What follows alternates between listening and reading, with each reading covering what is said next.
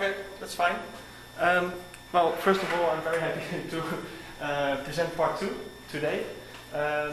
Obviously, it's my second time at Geary. I was here last year from October to December, and then I talked a little bit about the formation of transfer networks between football teams. And now part 2 is going to focus on something different. It's going to focus on the careers of professional football players. And I'm very much into organizations and the careers of players and how organizations are ordered in the careers of players. And another word which I would like you to pick up from my title is career sequence. So I see careers as sequences where people move through different organizations, and I use sequence analysis to analyze that, and then also ask me to talk a little bit about sequence analysis. So that's also what I'm going to do. But first, let me introduce myself. This is a picture of one of the last matches I played in, and as a young boy I always wanted to become a professional football player, but as you see from this picture I didn't really succeed in that goal. I might have the technical sense, but I don't have the technical skills or the speed. I think some people here would know it if they played football with me. So yeah, I missed out on that goal, so that meant that I needed to find something else to do with my life. And I figured, well, if I can't become a professional football player, then why not do the next best thing, which is research about football. And that's what I'm doing now, and I started my PhD in sociology at National Taiwan University, and at the moment I am a PhD candidate in that department, which basically means that I finished all my coursework and my qualifying exams, and that I'm now writing my dissertation. And broadly defined, my research interests are in economic sociology, organizations, professional labor or labor, and social networks. So that's a little bit about myself. And as I said, I'm writing my dissertation, and to give a little bit of background about my dissertation and also how what I'm going to present today, how that fits in, is the central term in my dissertation is basically the interaction between organizations and professions. And the interaction also in their institutional logics. So what I see professional football is that on the one hand you have clubs and on the other hand you have players. And for a club, very much what is at stake is its own performance. And they try to maximize, or they try to get as good a performance as possible. And in order to do so, they need to compete with other teams. And for players, they want to have the highest career attainment. For them, it's all about, okay, how far can I get in my career? And for that, they need to compete with other players. And when you get into the interaction between the organization and the player, then it might be that at some point the interests of the player and the team are very much aligned. Well, then there's no problem. But at other points, these interests might be completely far off, and then you get into interesting situations where the club wants to retain the player and the player wants to leave, or the other way around. And that's what I'm really interested in. When you talk about that interaction, like what I'm very much focused on as an outcome is how the players, how the profession, and how the organization uses the labor market. So that's a little bit about my dissertation. My goal for today is much more modest and much easier or simpler. What I try to do today is to explore and describe the careers of players as they're developing across organizations. And I thought of this goal from 2 angles, or because of 2 observations. First of all, when you look at the transfer market, then you see that the transfers of players moving between organizations is really very common in football. I mean, I have a total database which has 450,000 transfers. And if I look at my smaller database, which includes all the professional teams, which between 2003 and 2011 played at the top 2 leagues in the best 7 countries in Europe, then you see that there are 5,000 players, and they had more or less 11,000 transfers. So on average, in 9 years' time, a player plays for 3 different organizations. And if you look at other data sources, like for instance FIFA has a transfer market transfer monitor system, and UEFA also has some data on this. And for instance, FIFA in 1 year sees 11,000 transfers between countries. So players only moving between 2 different countries, and not including players moving within the country. So really, movements are very common. And when you look into the literature about careers and about career development, then you get into what I call the fish pond dilemma. Very much when players move, they very much come up to the question, okay, do I want to stay for my smaller team and be a more important player, or do I want to move up and then maybe become a bench player or become less important in that team? And they continuously, when moving, they face this trade-off. Okay, good team, bad position, or bad team but good position. And when you, like, there are different terms for this dilemma in the literature, and one is, for instance, the promotion paradox. Like Damon Phillips had in 2001 an interesting paper on Silicon Valley lawyers, and he showed that if a lawyer was working for a small firm, he would make it be promoted into partner much earlier in his career than if he would stay with a big firm, and he would have his promotion much later on. So here you also see the trade-off between, okay, do I want to work for a small organization and then have a very good position in that organization, or do I want to stay with the big firm and then have much less career development, more or less. So that kind of defines my theoretical focus about how I want to explore and describe these careers. When you look at the fish-pond dilemma and how that changes over time in a career, then what I would say is that in football you have two models of how careers might develop. One is early selection and one is late selection. So under early selection, you see I have the picture of a small fish. You see a player who is still a relatively unknown player and who's very much still developing his capabilities. He first moves into a very big team, a big pond, and he hopes, while he's staying in the big pond, to turn into a very big fish. And basically early selection might run out in two courses. Like on the one hand you have what in the literature is called like sponsored mobility, so that a player moves into the big team and the big team is really training and grooming that player, hoping that he can become that big player at some point. And to do so, the team shields off competition for these players, and they pick the players that they want to train at a very early age, and they are staying within the team over time. And you have another model of early selection where again the team selects young players from an early age and then pushes them through a constant contests for their positions. Like it's more of a tournament mobility model. So that it might be that if the small player is judged to be not good enough for a team, that he then has to move down and move to a smaller team or move into a smaller pond. And besides early selection, on the other hand you have late selection, and late selection is basically the opposite, where first the player starts out in a smaller team or in a smaller pond, tries to become a big player or outgrow that pond, and then after he's outgrown that pond, then move to a bigger team. So then you would expect there is, in careers there is a phase where the player first plays for the smaller teams and he has time to build up his experience and to build up his capabilities. And also for the big teams there's time to screen the best players, and then after some time they move into the big teams. Just a curiosity about that, so to interrupt, you talked about that transfers are very common. Do you know what's the total number of players in that pool? So like there's 11,000 transfers. Yeah. Roughly how many players in total there would be? I don't know for FIFA's data, but for my data it's 11,000 transfers and then there are 5,000 players. 5,000? Yeah. And do you take into account, or I don't know if you have data about their age, like how young or old they are? Well, I looked over their entire career, so they have different ages, obviously at different stages. And in terms of early and late selection, it's very much about, okay, how old are you and when do you move into the big teams and when do you move into the smaller teams and so on. I don't know if that answers your question. Yeah. Okay. Thank you. Okay.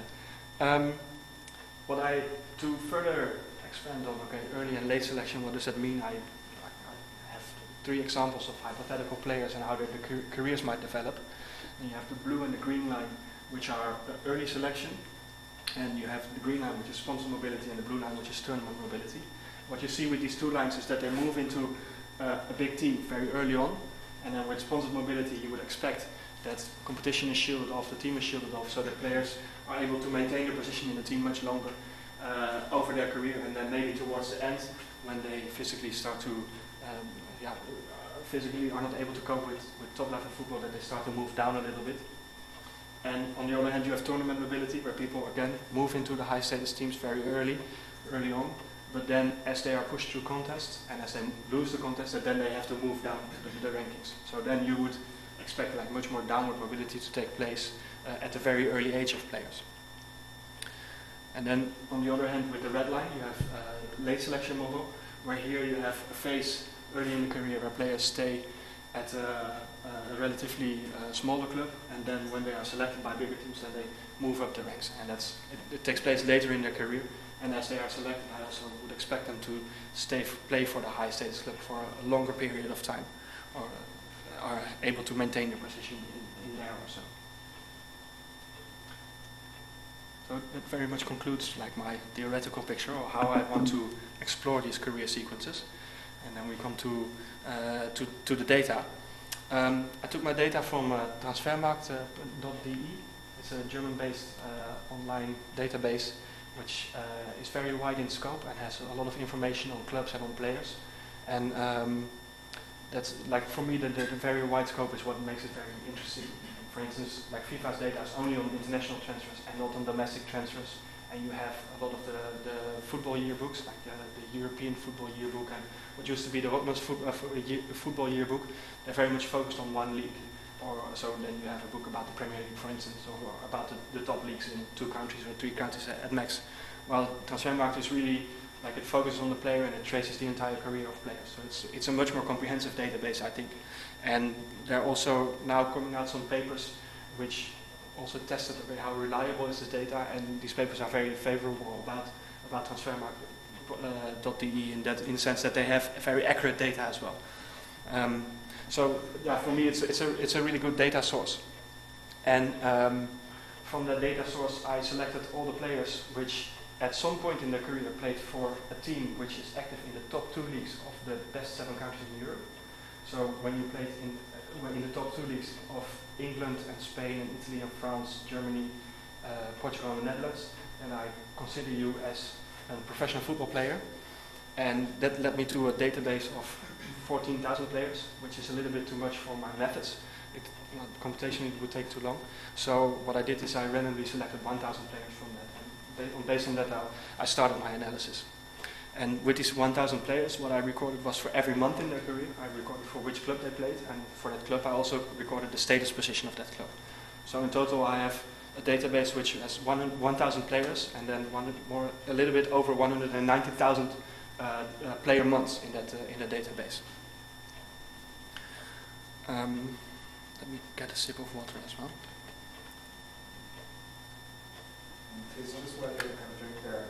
For the 1,000 players that you selected, for all the months in your period, were they for all those months in the top 2 leagues? No. So some of them were in lower leagues, yeah. And you have the data about which teams they were in? Not necessarily. Like I started recording from age 16. Okay. And like what the data has, for instance, a player might be playing for a youth team of a club and then move into the first team. Okay. And then I assumed that the period for the youth team started at age 16. And I'm interested in, okay, when did you come into the top 2 leagues? I see. And also, what also might happen is that a club might play at a lower level and then be promoted into the top 2 leagues. And then these players are suddenly also moving into football, yes. in my perspective. Yeah. I just wondered if you will mention later on, and if not, maybe we can say a bit more about why the full data do so much. Is it computational side or is it the statistical method itself? It's on the one hand it's computational side, like it takes too long for my computer to compare all the sequences, and on the other hand, like the sequence analysis will result into a matrix in which all the different sequences, the costs of all the different sequences are placed against each other. And of course, data has a limit of 11,000 columns and rows of the matrix. So with 14,000 players, the matrix would be too big. So, and also because, well, I started with 14,000 players, and then you see the data is working and working and working, and it took too long for me because I wanted to get some results, get some feel on the data, and then see how I can improve the analysis. So I thought, well, if I pick 1,000 players, let's see what happens, and then based on that I can try to improve the analysis. Yeah, just like because we have this data in our server, and sometimes we don't answer exactly for the same reason, so if you want later on, you can try and bigger sample there. Yeah, that would be interesting. But another suggestion might be to do it in R, because R is computational much quicker, and R doesn't have the limit on the size of the matrix. So what I heard, and when you read into the sequence analysis for R, then they claim that they can do it with like 30,000 sequences. So that would be a way to solve the issue as well. Yeah. To get back to my presentation, I'm very much interested in big teams and small teams, and how I operationalized that was with team status. And basically what team status is for me is performance of a team in the past 5 years. And then performance is then ranked in the league, and that weighted for the strength of the league in Europe. I won't get into too much detail for that. When you get that for each team, for each year, then you get a very precise ranking. And because in sequence analysis you're very much interested in elements and in a limited number of elements. So what I did with the ranking was I basically cut it in 5, and then I have 5 different status groups, which the top 20% of teams in status group 5 and the lowest 20% of teams in status group 1. And I have another group, which are all the teams which are not included in the status ranking. So it's a very big group of teams. So basically there are 6 different status groups in which a player can be. And to give you an example of how careers, or what my data looks like, is here with 2 players. And you see for player 1, I don't know if it's visible in the back, but he started his career for the first 2 years in playing for teams in stage group 2, then he moves up and plays for teams in stage group 4 for 3 years, moves up again, plays for teams in stage group 5 for 4 years, and then at the end he moves down and he plays again in stage group 2 for 2 years. And if you look at player 2, then it's a much easier career, simpler career.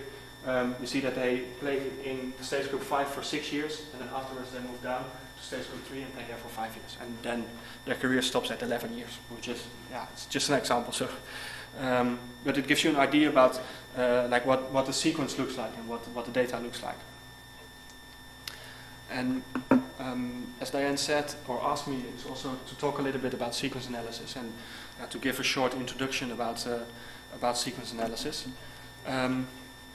First of all, the goal of sequence analysis is to examine similarity between sequences, and also once you have examined that similarity, to see if you can classify similar sequences into clusters, so that you get a grip on what's the overall structure in the data.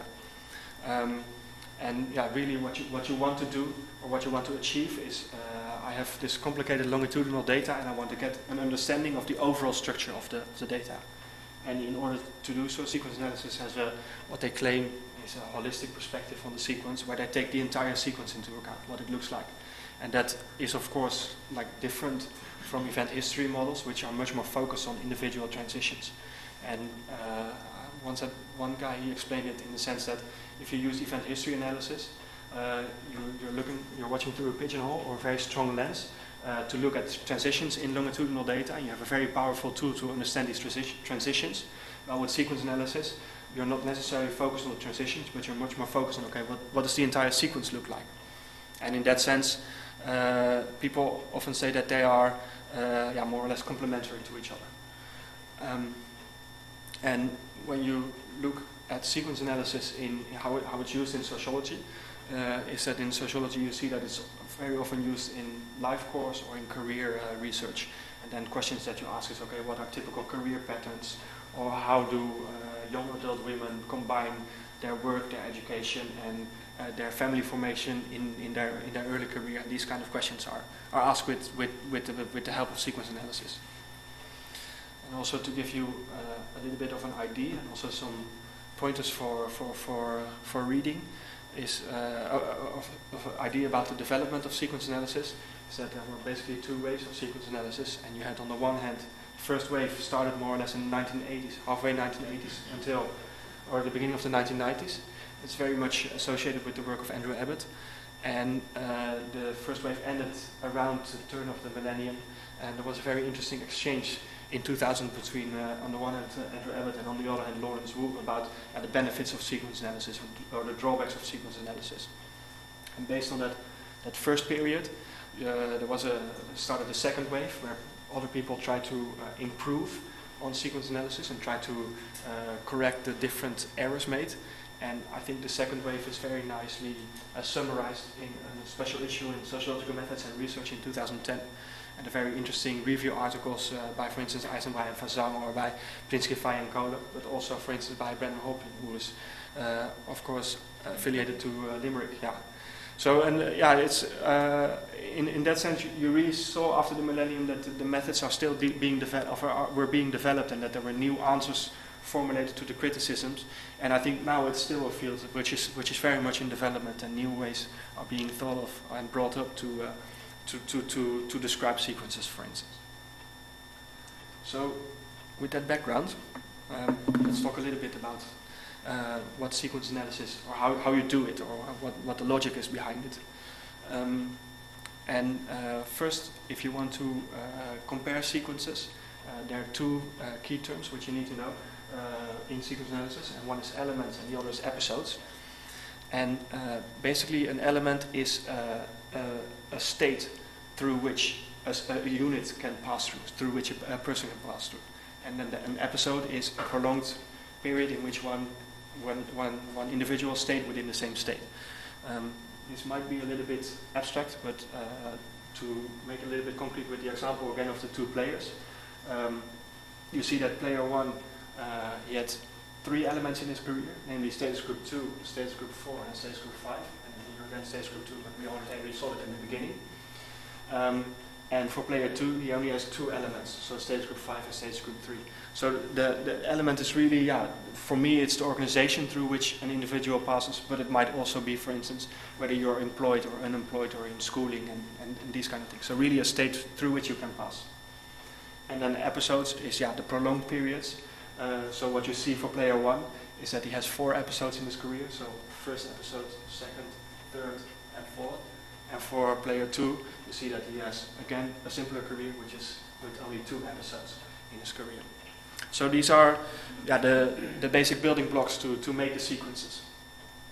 And what you first want to do with sequence analysis is, I want to try to compare different sequences to each other and how similar or how dissimilar they are.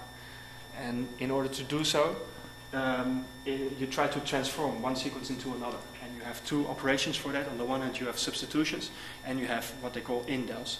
And what happens with substitution is basically you take one element out, or you put a new element into, you substitute an element for another element. And what happens with indel is that you first delete an element, and you insert a new element. So indel is also insertion and deletion.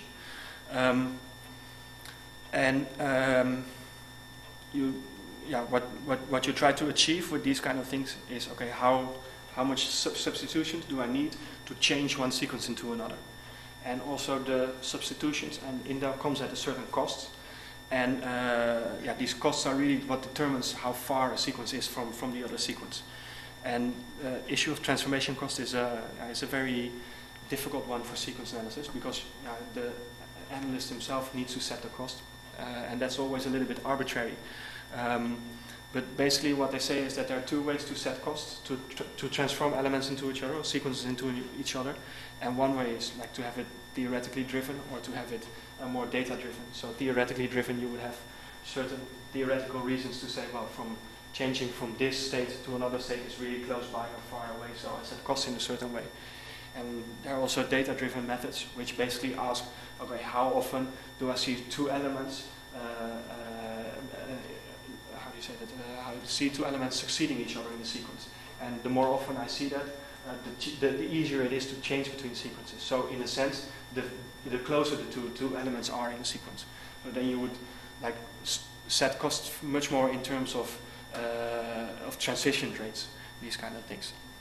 If you look at that transformation cost, is that similar to using probabilities in terms of transition from this to that? Begin with that and predict costs. You really use the data to see, how often do I see certain sequences occurring naturally in the data, and thus how close or far are these elements to each other. In that sense, is it a Markov chain process? No.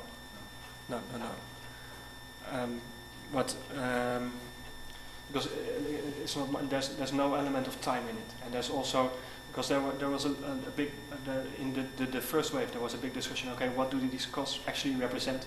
And I think a good way to think about the costs is just how far are 2 elements from each other, and that's it. And there's no other meaning in terms of how often is it, how do you say, how difficult is it to make a transition from one state to another state or something like that. It's really, in some sense, it's something that you use to get a grip of the data on, and there's not really a substantive meaning to the cost. Another question about the data: are the transfers set in time, or they can happen at different times? And the transfer window is open. Yeah. But is that fixed or is not? It's very much fixed. Yeah. But as I look at sequences, they start at the month that the player turns 16, up until the point that he leaves professional football. So that means that the transfer windows, they occur at different periods in the sequence. But obviously, if you look at the data from when the transfers start, then you see that by far most transfers are made in July or in July and August and January, because then are the transfer windows. But they're really enmeshed in the sequences, because I could calculate when a player who turned 16 in, let's say, June 2000 or June 95, when the transfer windows are. But I didn't do that. But so it's much more enmeshed in the data, I think. So to get back to sequence analysis, after you did your substitutions and indels to transform sequences into each other, and you set transformation costs, what you let the computer decide basically is what is the cheapest way to transform one sequence into another. And there's an algorithm for that, which tries to determine the most cost-effective way. And in that sense, also, like, you get a cost matrix in the end. And the cost matrix is really an expression, okay, how far is one sequence from the other sequence. So,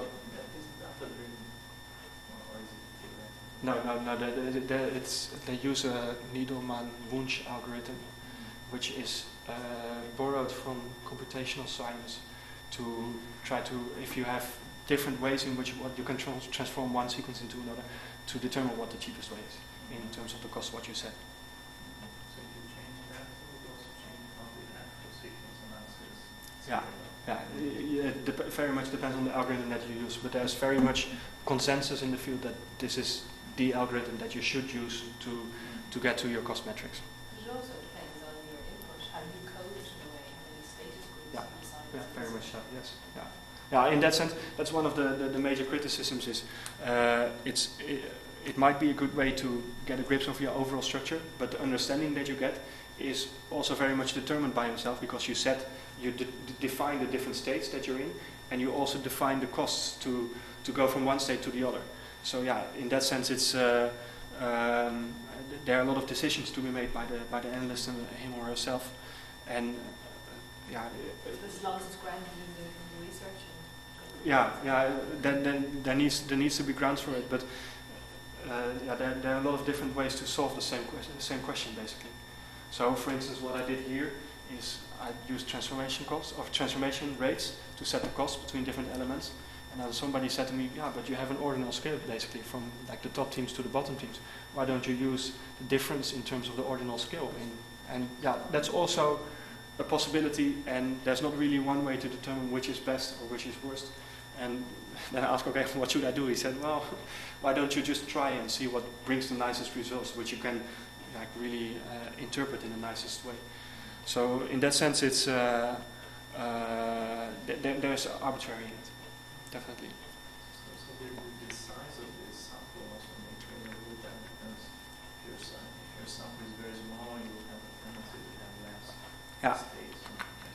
Yeah, the size of your sample plays a role, and also, of course, how you drew your sample.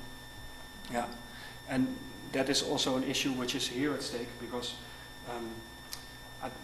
I basically look at 1/14 of my entire sample, and when you look at, for instance, the distribution of transfer fees, then you see that 90% of transfers make up 10% of transfer fees, and 10% make up 90% of transfer fees. So you could argue that there's a very small group of players which are very special in a sense, and by drawing a sample, you might miss out on these transitions, which are really very interesting in a certain sense. So that's one of the drawbacks of doing it in this way. Yeah. what I just said about transformations and about transformation costs might be a little bit abstract. So what I also did again is in the example of the two different players, how you might change one sequence into another sequence. So for instance, you have player 2. If I would say that I want to change the sequence of player 1 into that one of player 2, and then see how similar they are, I would say, well, let's try to get the first 2 years where he's in stage group 2 substituted for stage group 5, then 3 years in which he's in stage group 4 also substituted into stage group 5, and to determine how far away that is, and I need to assign certain costs of these two substitutions. And you have 1 year in common in which they are in the same stage group, and then you would also need for these 5 years, you would need to again substitute one element, the stage group 5 or stage group 2 into stage group 3, and then also again for these substitutions assign certain substitution costs. And then you have one expression, okay, how similar or how dissimilar are these two sequences to each other. And what you let the algorithm decide is, okay, there might be different ways. You could also think about, okay, I first delete all these elements and then insert a new element, and you let the algorithm basically decide, okay, which is the cheapest way to do so.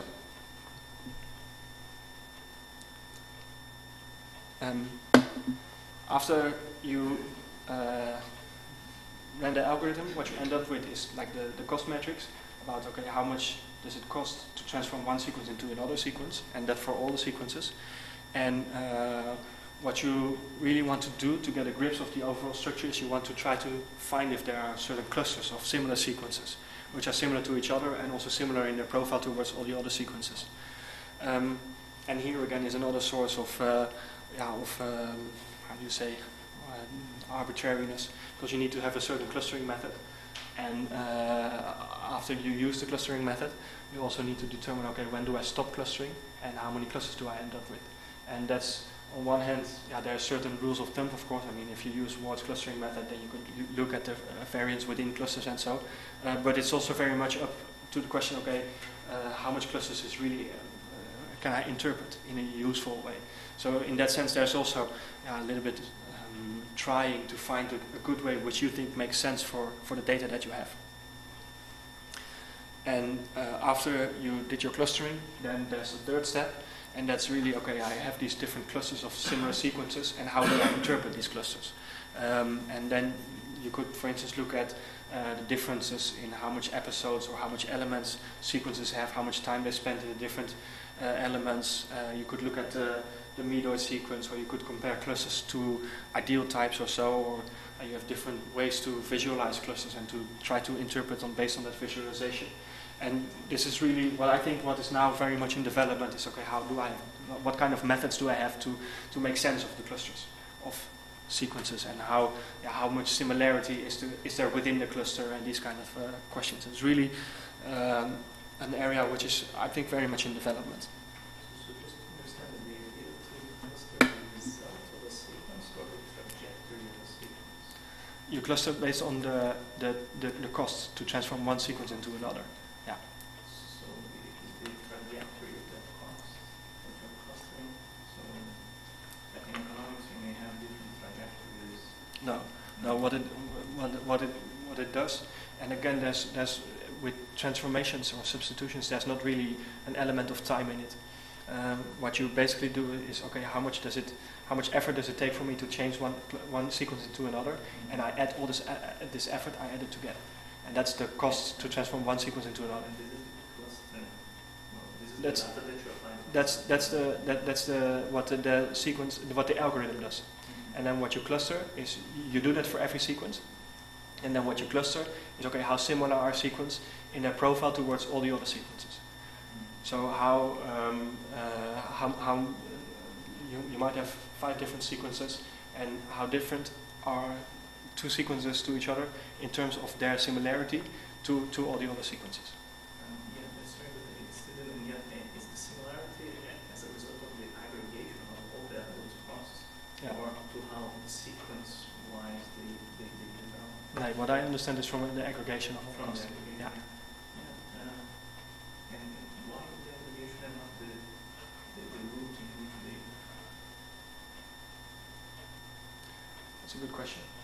The reason why I ask you this is because I've done something similar but on public goods, and there most of the clustering and the aggregation, and however the trajectory can vary a lot. Yeah. So maybe an interesting idea for clustering is to look at the trajectory Yeah. as well as the aggregation. Yeah. Because hopefully they're different. Yeah, I understand what you, in a sense, because you do it for all the different elements, for all the different time periods. So in a sense, if two sequences have a very similar trajectory, then of course there shouldn't be too much difference in terms of the costs that you have to transform one sequence into another. But it's not, I understand that you might have two sequences which are very similar in the beginning and very different in the end, have a cost of 5 to transform into each other. And you have a third sequence which is similar at the start, or very dissimilar at the start, but very similar at the end. And then you also have a cost of 5, and you don't take that into account. Yeah. You would see the convergence of this. Yeah. There are some methods, like what Brendan Halpin wrote about. He has he changed, like he adjusted the optimal matching algorithm in a sense that if you stay for a very long time in your own, if you have an episode very long before you need to transform one sequence, that the costs are lowered, I think, if I say it correctly. So basically, he takes into account, okay, how much time did you spend in the different states? Because he argues that if you change very frequently, the meaning of the change might be less than if you stayed in one state for a very long time and then suddenly you change again. So, for instance, if you work and every year you change jobs, then it might be not so consequential. But if you stayed in the same institution for 15 years, you suddenly change jobs, that is consequential. So there are some developments in that area, but I'm not aware of what you say, that you really take the trajectory of the sequence into account. Okay. But that to talk a little bit about the methods of sequence analysis, and now to go back to my own results again. So what I have is a sequence analysis of like the 1,000 players, and I base the transformation costs, what I said already, is on the transition rates between the different elements.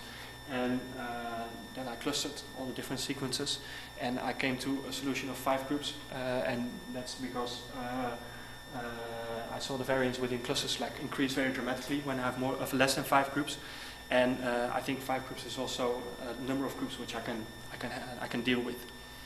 And what I try to do is I try to interpret these 5 groups in terms of the early and late selection models that I first designed, or like the fish pond metaphor. And to give you a very brief overview of my results, and I'll go into the 3 different groups after this, is that I see a very big group of around 45% of the players, in which I see early selection with a tournament model, and what you see is very clearly you see a small group of winners, in which people they move into high stakes teams very early on and they maintain their position, and you see a very large group of losers basically. So you see people moving into high stakes teams and then very quickly moving out again. Then you also see some signs of late selection, like a group of around 15% of players who first stay at a lower level and then move up later on in their career. And finally I have a group which is very big, 40% of the players, which I find very difficult to classify. And of course it's not very satisfying, but it also shows very much that I'm still very much working on this, and it's very much work in progress. So to look at the 3 different groups, what I did, I have a couple of ways to interpret the sequences, but what I show you is based on the sequence index plots. And what the sequence index plot basically shows is on the vertical axis you see the number of sequences, so basically 450 basically means that there are 450 sequences in it, more or less. And then on the horizontal line you see the number of months after the 16th birthday of a player. And I added some reference lines because I think it's easier to interpret when you have these reference lines at the 48th month, 96th, 144th, 192nd, and 240th month, which basically relate to, okay, here's the player 20, he's 24, he's 32, and he's 36. So early on in the career, midway in their 20s, and then towards the end. And then the third thing what you need for interpretation is like the legenda. You see different colors, and basically what the colors mean is that the darker the color, the higher the status position of the team. And what you see here is what I think the group of early selection with tournament mobility, which, as I said, has more or less 45% of the players in it. And you see very much two groups, a top group of 80% of the players. You should see that they move into high status teams early on, and you see as the careers progress, you see that the sequences become lighter over time. And I think that's a sign that they moved into a high status position, were filtered out, and then they need to move down towards the rankings. So in a sense, what I think that you see here is really, you have tournament mobility to select the best talents, but here you see the losers of that tournament mobility. And then you have a small group, which is more or less 20% of all the sequences in this group. And you see again, they move up relatively early in their career, and you see that they stay almost their entire career within the high teams. And this is really the group of the winners of tournament mobility. It seems very late actually when they become so-called losers in their early 20s, but they not have already been deselected. This an interesting. I never hear of, I mean, I'm only in the Premier League, the top groups, but rarely hear of people just dropping out. It's an interesting question because it has very much to do about how I selected my data. Because what I see is when a player, he moved into professional football already. So in a certain sense, he already made the step into the professional league. What happens, of course, is before you turn professional, what you hear at least, is that there's also basically contests. And you hear about, you have youth teams or youth squads where of each 11 players, there are only 2 players who make it into the professional teams. So, and because I don't have really data on how this youth trajectory develops, so I can't really make any make any real statements about that. What I think you see here is the players who make it into football. There's still a selection going on about who is going to be a star player, who is going to be an important player in their team. And you see what I think is that these people were all given the chances. Okay, you're good enough to pass our youth selection. But then if you're good enough to really develop into that first team regular player that we want, well, that's the second question. And I think here you see that in their early 20s there's a decision moment where people, it's decided whether they might drop out or whether they stay or not. How's the product ordered in this one here? It's ordered in terms of the 5 clusters of groups. So here you see one cluster and here you see one cluster. Okay. And then the second ordering is in terms of length of the sequences, and then length in different status positions. So basically the lower you go, the longer the sequences are, and then within sequences of the same length, the lower you go, the longer they stay in high status teams. And the number of players vary across this cluster? Yeah, that's what people often say when you use wide clustering, is that you get a small number of very small clusters and a small number of very big clusters. And maybe you could also see it here in the sense that this cluster is very big. Obviously, I mean it's 35% of all the data that I have.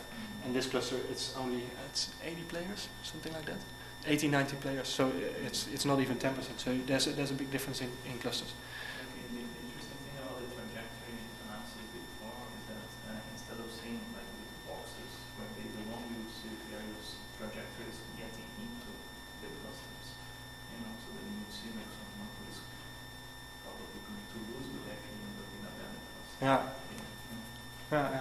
that might be very interesting. Because I'll get back to that when I talk about my results a little bit, or in my conclusion. To continue to the second group of players that I identified, which is a cluster of more or less 15% of the players. And I think what you see here is more or less late selection. You see that they also, before their 20th birthday, a lot of them, they entered professional football, but they started lower on, and then in their early 20s, they are somehow selected to go up and move to bigger teams and higher teams and play for these bigger teams for a much longer period after they are selected into it. So for the better part of their 20s. If you increase the scale of this, we should be able to see it better and how these different percentages actually pan out. Then it will only look like there's a lot of overlapping. Yeah. And so if you increase the scale, Yeah. Yeah, that's a good point. Yeah, I struggled a little bit with this figure because I try to do stuff with the size of the different bars, and then you have one in which you have how do you say, a lot of white space in between bars, and that makes it also different to interpret. But this is also not so. So it's a good point that you make. And then we get to my third group, which I find very difficult to classify. And also here, I think also are the reasons why they are difficult to classify. It's a group again, more or less 400 players, so more or less 40% of all the players. And what you really see here is that most of their time in their career they play for non-professional teams. And the difficulty is with the non-professional team because the meaning of non-professional is not really clear. Non-professional might mean, because I look at only the top 2 leagues in every country, it might mean the 3rd league or the 4th league or amateur football in these 7 countries. But it might also mean, for instance, the top league in Belgium or in Brazil or in Argentina. So the meaning of the category of non-professional is very unclear. So that makes it difficult to think about, okay, what are these players doing at these different times? One thing which is clear from the graph is, okay, apparently they spent very short periods of time in professional football in these 7 countries. But then again, it's not really clear why they spent that little time. It might be that there's a very good, promising Brazilian player, moves into Europe, can't get accustomed to the playing style, moves back to Brazil. That might be a reason to have a very short time span. It might be that there's a player moving up from the lower leagues and then he can't make it at a higher level and then he drops out again. It might be that there's a youth player, very promising, but gets an early,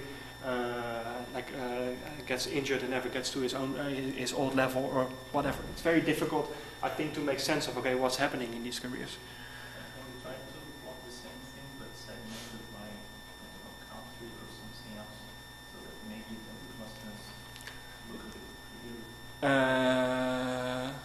No, I haven't done it by the 7 countries, but that's also because it's very difficult to think about, okay, being in professional football not necessarily means staying in the same country. So in clusters there might be 3, 4, 5 different countries. So I didn't really take the country into account. And what I did is I looked at the origin of players, and what you see in these groups are indeed many players from Latin America, from Africa, and so on. So that might be, they might move in later in professional football because they first play in their own country and then move to Europe. So maybe you can control by players that actually did not move abroad, maybe such a small sample, but then at least you wouldn't have as much difficulty to classify. Maybe. Yeah. Because, I can see here the problems that people move across countries. Yeah. That causes. I understand what you're saying, but what I think is what you do then is that you leave out a lot of interesting players. Because then you look at, when I think of the transfer market, what happens in terms of international transfers and what we see in the news is really people moving between countries. And when you stay within your own country, that also says something about you as a player, and especially there's a very big difference between a player staying in England or staying in Holland. I was just going to say, is there any sort of qualitative evidence around things like language, for example? I mean, would it be that, the likelihood that you know English more than any other European language, maybe you should just look at countries, UK, and compare that to, I mean, I don't know, or French. Yeah. You look at, French and more Yeah. common. I haven't really looked at it from that perspective because So they actually can integrate into the team in some way, culturally or socially. I have data on their nationalities and also on their second nationality, so that might be a way to say, okay, you're integrated in the country, that you're integrated enough and you stayed there long enough to get a second nationality, but I haven't looked at the data in that way. And what I thought about doing about this non-professional category is basically split it in two. Say, okay, I have non-professional, which is non these 7 countries that I look at, and non-professional, which are these 7 countries. And then what I do is I filter out, okay, you move up from the lower leagues in these 7 countries, or you move from abroad. So, I'm presuming for non-performance league, there's just no data because they're not in the top tiers, so you don't have that data. Not necessarily. It depends a little bit where they are. Okay. So that's why we see the tail at the end then. That's non-professional teams. Yeah. What you see with this group is that they are much older than all the other players. Like all the other groups are more or less similar in terms of when people are born. And here you see people who are born around 1970, and that would explain that they moved out of professional football but to a lower level team, and then the data stops recording what he's doing. That might be happening, and that's also like when you look at it, when you take out this part, then the two like more or less look very similar. So then you could say that it's a similar kind of group or that. So if player is transferred outside of Europe, he's not in the data set.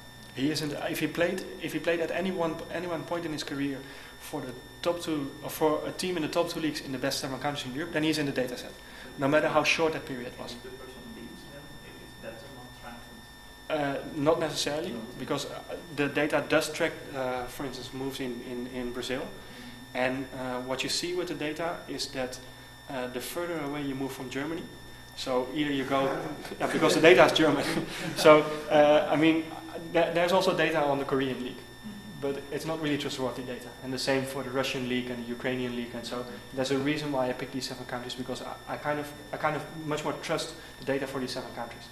And then what you have, for instance, in Germany, you have the third Bundesliga, you have the Regionalligas, and then you have all these lower leagues, and there's a lot of data in it about these lower leagues. But also, again, it's not so reliable. And for instance, the team for which I played my last match, which obviously is an amateur team, and we played at the very lowest level of the amateur league in Holland, it's also in the data, because they had one player who moved to a professional team. You will upload them yourself. I should have stayed. But that, like, it says something about the data, and one of the what I found very difficult is, okay, where do I put the boundaries of, okay, this is professional football, this is not professional football, and how do I look at it? So presumably, this in business, this database is used to track players and to track this. That's the purpose of the database, that they sell it. In terms of business, what I see, my impression from this database is that there were just a bunch of enthusiasts about football, and they started collecting the data. You mentioned this last time.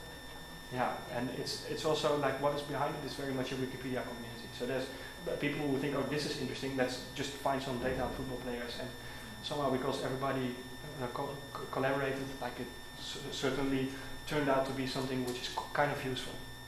But what you see happening with this data is that there are some people, and there are a couple of these kind of databases, but you have some people who link up, okay, I have performance data on players, and I have data on their transfer histories and some of their basic information, and basically what I start to do now is I start to scout for other teams. So you have a lot of small companies, I don't know for other countries, but at least in the Netherlands, that are popping up where there's somebody who graduated on one of these projects and thought, oh, that's interesting, let's sell it to the big teams. So the data is used in that sense. Yeah.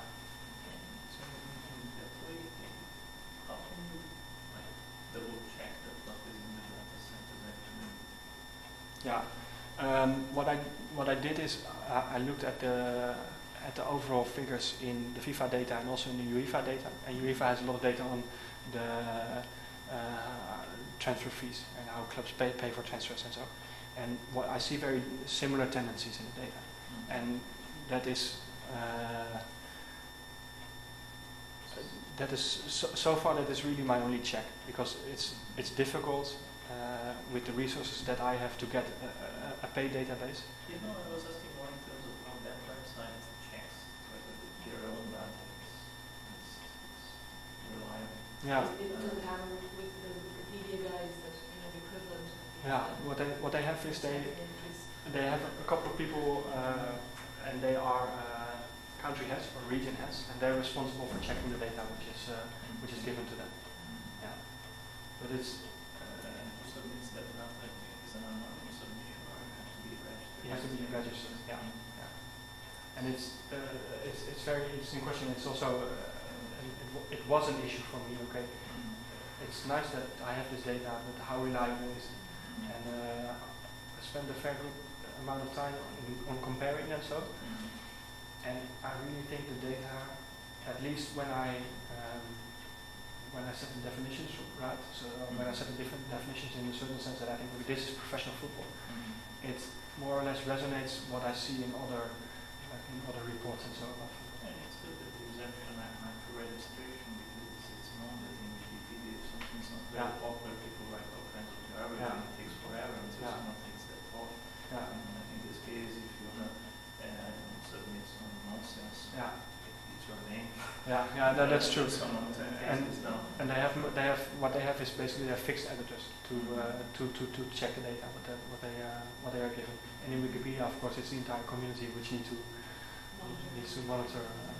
And the cost of transfers is in this same German database, or is it only in the fifth one? No, it's in the same German database. Transfer fees. Transfer fees, yeah. And that is something which I find very interesting. And when I look at the entire amount of costs and the number of big transfers and so, then I think what more or less again resonates with what FIFA and UEFA are producing.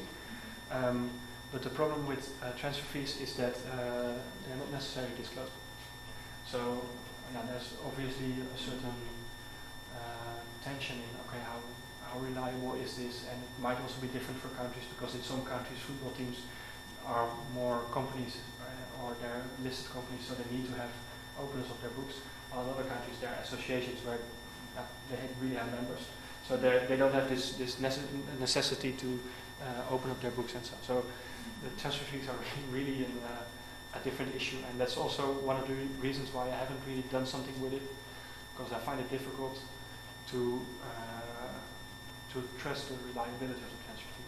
And you have the same issue again. The further away you get from Germany, the further away you get in time, the more sparse the data becomes, and the less, I think, reliable the data becomes.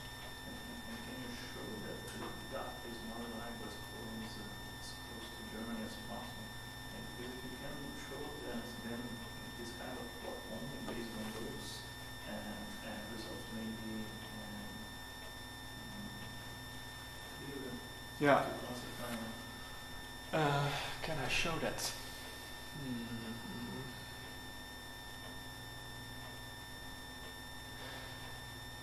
I can't really show that. What I did is I spent a good year on identifying, okay, I here have a sequence of a player, and I know that some data is missing because I see that he starts playing for what is obviously a professional team. So for instance, he starts playing for Ajax, but I don't have the, or he starts playing for Manchester United.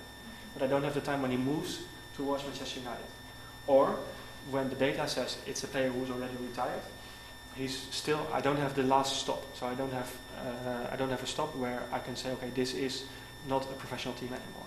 So I check that, and then based on that, like the most things that I got back for players starting in Brazil, starting far away from Germany, basically. And then you see that they are, that then, because then you can check also with other files which are also online, because Wikipedia has a lot of data on footballers. There are different websites. You have EU football database and so, and then you can kind of compare different data sets. And then you see that that here you often lack data from the third league in Portugal and so. Yeah. And what I did then was I thought, okay, I know that my data in Transfermarkt is not okay, so I just substituted with the data that I have from the other source and try to improve the data in that sense. Yeah, I can see that the data we have may have some issues, but it gathers the amounts, which is good. Yeah. Mm. I think in a sense it's an appealing database because of the scope, because it really collects data on the player basis and on a very wide set of issues. While, for instance, there are a couple of guys who are working in Switzerland. They're affiliated to the CIES. It's an institute in Neuchâtel, which is also affiliated to FIFA. And what they did is they look at the players which are playing in a certain league at a certain year, and then they look at their country of birth, or they look at their first team that they played for. And based on that, they try to say something about, okay, well, how do careers develop and so. And then I think, okay, my data might have issues, but at least it's an improvement that I know all the different stops that people stopped at in their career. Yeah. I think that I've also finished talking about the last group. To conclude a little bit, so what I try to do here is I try to explore and describe careers of professional football players in terms of the organizations that they pass through, and what I paid attention to was the fish pond dilemma, basically. And then what you see in my data at this moment is that that are really two models of career development. On the one hand, you see early selection with tournament mobility. On the other hand, you see late selection. And not so satisfying is that there's still a group of players which I find difficult to classify. So there's more work for me to do as well. And also, when you think of further questions, I think what Diane earlier referred to was my first question. Also, is I see that if you are in the early selection group with tournament mobility, somewhere in the beginning of your 20s, you move out. Well, if you're in the late selection group, then somewhere in the beginning of your 20s, you move up. So that really is an idea. Okay, there are transitions happening there, or there are tipping points, or something like that happening in careers, and really what happens there. And are there certain teams which put players on upwards trajectories or on downwards trajectories? And I think it also really nicely shows what sequence analysis is meant to do. Is okay, with this I kind of have an overall structure of an overall overview of the data, and now I can focus on these transitions, which I find interesting. So then you can think much more in terms of even history analysis, and then you get into the complementary of the two methods. And a second question, which really it came to me because I also started talking to the Dutch Football Association about my research, and what they were really interested in is, okay, you just identify these different trajectories, but how well are we at identifying players before they start on these trajectories? So how well do we do in terms of identifying the right players to play for our youth squads, and how well are the big teams doing to identify these players? And also, okay, if there is early selection happening and people are starting to move out, how do we prepare players for that? And do we give them an honest chance to become a professional football player, or do we just keep them in order to play with these two players which are really good, and just have a team around these two players? And also, how do you prepare players? Okay, the majority of players is moving out, and the majority of players might not make enough money for the rest of their lives from football. And how do I prepare the players which I try to train, or which are working in my team? How do I prepare them for that? So really, there's also a set of normative issues involved, I think, which are also very interesting. And I hope that with a little bit collaboration with the Dutch FA, there might also be very interesting things to say about that based on my research. So I'd like to leave it at that. And it's 4 o'clock now as well, so it's a good time, I think. And I'd like to thank you for your